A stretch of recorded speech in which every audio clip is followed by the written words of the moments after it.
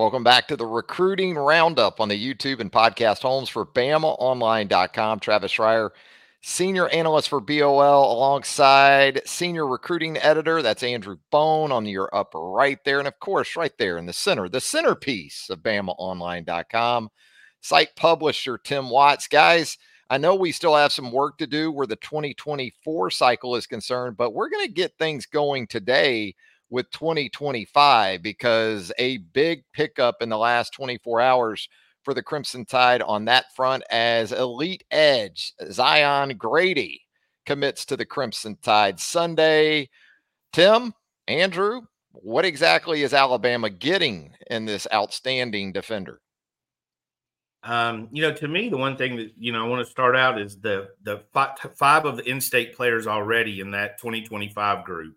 We've talked about it, Andrew and I, Joseph, all of us have talked about it several times, that the 25 group nationally is really good compared to 24, but the in-state group has a chance to be very, very special, top to bottom. It's so deep. There's so much talent there. So Grady adds the fifth guy in that class, also 8 commitments already in 2025. But overall, you're getting a guy that's ranked top 55 in the industry rankings, the composite collectively.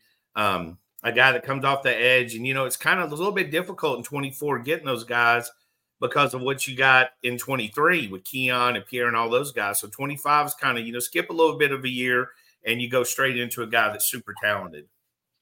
Yeah, I mean, this is a kid who's 6'4", 220 pounds. He's going to continue to grow. I mean, he's just a junior. I mean, so he was named the Class 5A Lineman of the Year as a sophomore. Had 22 sacks during his sophomore season, and has kind of backed that up this year. Production as far as sack numbers a little bit down. Only had, still in the double digits. Has 10 sacks this season, but still, I think he has 77 tackles. Got the same number of quarterback hurries. A lot of teams obviously game planning against him, but a lot of upside there. This is a unbelievable start to the 2025 class, as Tim mentioned. And talking to Charles Power, On3's National Director of Scouting and and evaluations, he told me, he said, it's a down year in 2025 for edge rushers, but there are some guys that are really good at the top, and Zion's one of those guys.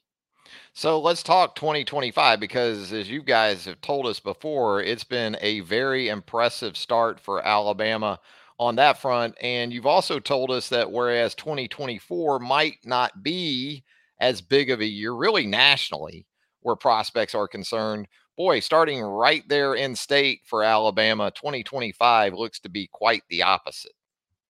Yeah, I mean, you jump out when you look at 25, obviously Ryan Williams is the biggest name, and offense really is low-hanging fruit. You have Ryan Williams committed, Jamie French committed, 2 of the top 2 or 3, 4 wide receivers in the country. Anthony Rogers committed, a couple of interior linemen. But you look what they've added lately. I mean, Zion's the latest, but Antonio Coleman's a defensive lineman from Sarah Land, where Ryan Williams goes to school, very productive. And also Miles Johnson, a linebacker. So you saw a heavy early, we say heavy, it's 2025, but you saw 5 offensive guys committed, and then you've seen 3 defensive guys in a row. I think the craziest thing about this 2025 recruiting class is just the number of commits that Alabama already has. I mean, it's probably, I cannot remember, in the Nick Saban era, this many junior commitments at this point.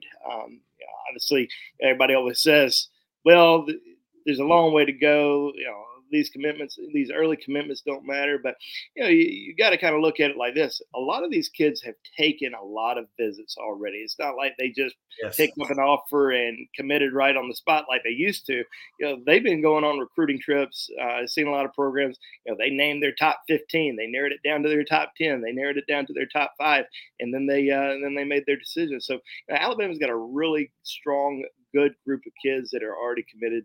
Obviously, a lot of in-state kids that have already jumped on board. You look at Anthony Rogers. I mean, he's listed as an IMG Academy kid, but he's from Pike Road, Alabama. So you can technically consider him an in-state kid for Alabama. A lot of these kids grew up Alabama fans, and obviously that's doesn't always work out. Some of those kids end up leaving the state, but great start for 2025, and really intrigued to see what happens with the rest of the class, and if Alabama's able to get a couple more commitments, potentially before junior days hit in the in January and March.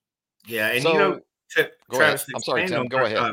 To expand on Andrew's point is like the juniors being recruited now aren't like they were 15 years ago. I mean, I'm looking at Zion Grady's On3 Elite page with his visits. He's been to Alabama 7 times, Auburn 5 times, Florida State twice, Tennessee twice, Georgia twice, Ole Miss, and Georgia Tech. So this isn't the old I took a visit and committed juniors that we're used to seeing. These guys are well traveled. They're like me in May. They're on the road. So we have a week like this coming up for Alabama. It is the FCS game that precedes the Iron Bowl. Alabama is at home. Tennessee Chattanooga coming in. Alabama coming off another impressive performance in a 49-21 win over Kentucky up at Kroger Field last Saturday. So with an opponent like this, what do you anticipate the weekend being like in Tuscaloosa? Because there was so much put into LSU, and for obvious reasons. But I got to think there's still some value. I mean, there's still an opportunity to get some kids on campus and get some things done.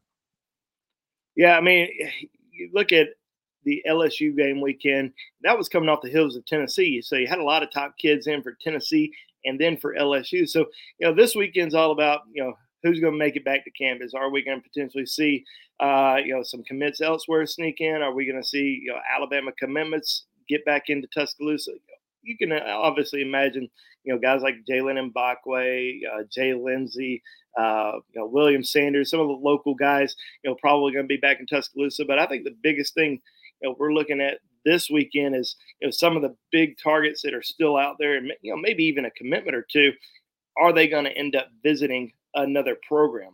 Where are they going to be? What's going to happen over the course of these next couple of weeks as we kind of get into December? But there are some guys that are that we've talked to over the course of the last 24, 48 hours who are trying to work on plans to get to Alabama this weekend, but nothing just yet. Everybody's kind of on the fence. So we'll update that list on Bama Online here in the next day or so as far as who's all going to be coming in this weekend.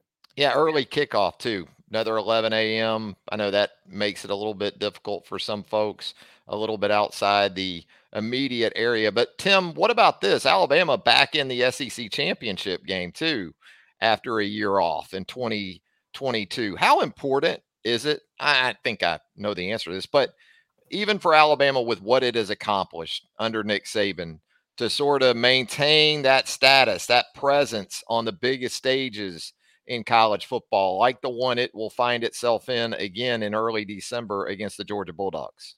Yeah, I think it's important, obviously, for many reasons. I think Dr. Stash on the roundtable pointed out first to me that it would be the last SEC West, SEC East, this SEC West champion.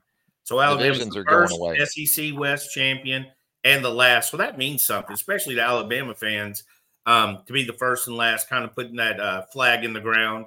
Obviously, you got your attention, the guys, because at the start of the season, every coach in the country is selling their future, right?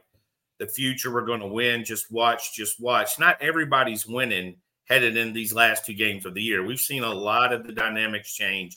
A lot of teams that had high expectations didn't live up to it. So, again, it's going to show Alabama's very consistent in what it does. I mean, last year, again, we said this 20 times to people freaking out. Alabama was a down year. They had 2 losses. You know what I mean? They won the Sugar Bowl. They had a 2 loss on last second. So not that far down, just down by Alabama standards. And Andrew, has there actually been more crossover on the recruiting trail where Alabama and Georgia are concerned than even, say, Alabama and Auburn? Because we don't want to disrespect the Iron Bowl. That's still coming up in a couple weeks. But just thinking about the next 2 Power 5 opponents that Alabama will play, how has that worked in terms of crossover? Well, we've probably seen more, Alabama, Georgia recruiting battles, Alabama, LSU.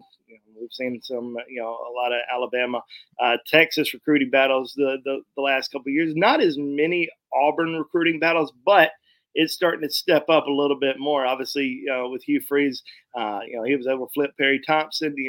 They're going after Ryan Williams, Jeremiah Beeman. These are some guys that they're hoping that they can flip and bring on campus for the Iron Bowl here next weekend. So yeah, I mean, we're definitely seeing some crossover as far as Alabama versus Auburn, Alabama versus Georgia. There's still going to be some intense recruiting battles kind of down the home stretch. Probably not as many with Georgia. I think most of those guys have already made their decisions, whether it was for Georgia or for Alabama in this cycle. But you'll probably see some more Iron Bowl battles than anything else. But Alabama always kind of saves itself towards the end of the recruiting cycle as far as having a few spots remaining for any particular schools that might fire their coach, lose a position coach, lose a head coach, lose a coordinator. They know that's going to happen every single cycle. So you look at Texas A&M, you look at Mississippi State. I don't think those are probably going to be the only schools that are going to fire coaches this year. So we're probably going to see some more names pop up over the course of the next month. Maybe somebody that decides to sneak in for a visit. We saw Jahad Campbell a couple of years ago. He wasn't interested in Alabama. He had zero interest. He was a solid commitment to Clemson. Brent Venables ends up getting the Oklahoma job. He reopens his recruitment, ends up at Alabama. So you look at Alabama's class right now, 19 commitments. What's going to happen over the course of the next month or so as far as closing out this early signing period.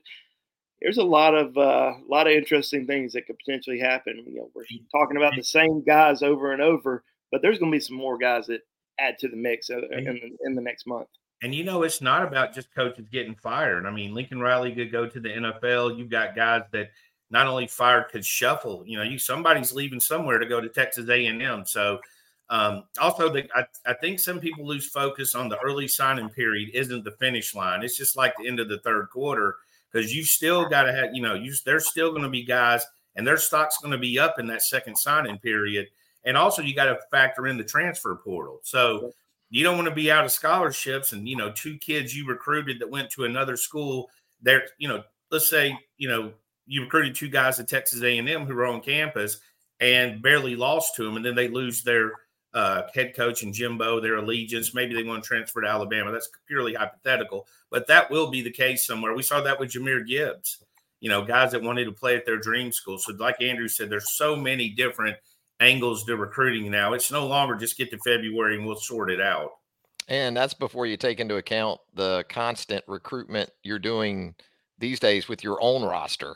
And as it can relate to coaches, recruiters of those kids that were at previous schools, moving schools, the domino effect, I guess, is what we're talking about here as we look ahead to the next month or so, heading up to the early signing period. Tim, Nate Oates, he's got a type, as you like to say, right? When it comes to the recruiting trail, Alabama recently with 2 impressive early signees for men's basketball, both long, both versatile, both dynamic. Yeah, the thing about this class is what I admire about Nate Oates is he's not scared to fight the highest level of guys. I mean, there's been several choosing Duke or Kentucky over Alabama and just the blue collar. He'll go in and fight. He shoots for the stars and landed 2 big ones. I don't think you focus, I think it's human nature to focus on the ones you missed or the ones still out there than the one you've got. But Aiden Sherrill, big, long, athletic, big. I mean, he fits the system really well. Top 10, 12, 15 guy in the country. He's going to end up being a 5-star if he's not already when the rankings are compiled. And Nas Cunningham's perhaps the most interesting because if you look at this guy, he was previously ranked in the top 5 by most people, number 1 by some. If you look at him, long, lanky, can shoot. If you look at his highlights, you're seeing a guy that you're wondering why he fell from number 1. I did a lot of digging, talked to a lot of guys from the old AAU days and some college coaches. And I think he just slacked off or it wasn't as good a senior year or pre-senior year as it was pre-sophomore year. So I just think, I don't know if he transferred schools. Maybe there's just a downside. Once you reach number 1, maybe you relax a little bit. But still, this guy's a top 50 type prospect with a ceiling that is top 10. So you're getting a major steal. And the one thing about it is if motivation or system fits what he's looking for, Nate Oates is probably going to be able to figure that out. So huge class. I think it's ranked number 6 in the country right now. they're still in that heated battle for Darian Reed, the kid that's really heavy between Alabama and Georgia, and it just went silent. I thought Alabama led for a while. Georgia was about to land him, I've been told, right before on his commitment date. Now it's kind of back and forth, so still a lot of recruiting left to do. But the one thing I kind of admire is Nate Oates, very similar to Nick Saban. He's not scared to fight you in your yard or in his yard. He'll go out there and recruit your tail off. He'll shoot his shot, as the kids like to say these days. Yeah, he right? will shoot it. He'll take a jumper. So, Andrew, as we move through the end of this regular season for football and look ahead to the SEC championship game, we know we're going to have so much coverage right there at BamaOnline.com on the recruiting front. Certainly want to start with the roundtable. What would you suggest to Alabama fans to maybe keep their eye on specifically? We anticipated some news both in basketball and football in the last week. You got anything on the immediate horizon that we need to maybe keep our eyes and ears open for? Well, I think the biggest thing right now is who's going to come back for official visits in December, and who might also sneak back in for an unofficial visit. Jordan Seaton, five-star offensive tackle out of IMG, remains one of Alabama's premier targets in this 2024 recruiting class. He's already taken his official visit, but will he potentially sneak back in for an unofficial visit? You've got a lot of guys that Alabama's trying to get in for that second and third weekend in December for officials. We've got the in-home schedule that's going to ramp up right after the SEC. As soon as that SEC championship game's over, Nick Saban and his staff, they're hitting the road. They're going out. They're going to try to close this class down and close in typical Nick Saban fashion. Try to finish with the top 2, top 3 recruiting class. I don't know if it's going to get to number 1 this cycle. It might, depending on who they close with, depending on how the final rankings turn out. But there's a lot kind of going on. Last year, I think it was 26. It was 25 or 26 early enrollees that arrived. Back in a lot of those kids used to arrive in January. Now they're all arriving for bowl practice in mid-December. So you're going to see a lot of those guys that are going to arrive early. I think right now there's 16 commitments who are scheduled to enroll early. That number is going to grow because you're going to have guys from the transfer portal. You're going to have guys that are going to commit over the course of the next month that are going to add to that list. But it's going to be a busy month. Obviously, there's not a lot of spots that are going to be remain, but there's a lot of, I say this all the time, a lot of twists and turns that are going to happen over the course of the next month. Obviously, next weekend, the Iron Bowl, we're going to be watching things pretty closely as far as some of the Alabama targets who are going to be in Auburn for that game. We're going to kind of keep things on lockdown and see who's going to make it to Tuscaloosa this weekend, but definitely stay on Bama Online. Go to the roundtable, the message board for BamaOnline.com. That's where all the juice is every single day. Tim, the new normal, right? With the early enrollees, I guess. I mean, I wanted to point out that's 16 of the 19 commitments, by the way. That's just not your normal. That percentage alone is pretty high. You're going to have a whole class there. They got to kick people out of dorms to make room for them. You got to graduate. So, yeah, that's a huge benefit. I think the class overall for Alabama fans, it's hard to come off last year's class, right? Which is basically perfect. Skill everywhere you wanted a guy, you got a guy. Close down the stretch with Keon and Ricks and James Smith, Quaid Russoff. It's about as perfect as you could get as a storyline. So it's hard to live up to that. But then you come in here, less numbers, probably going to spend a little bit more in the portal than you would have normally.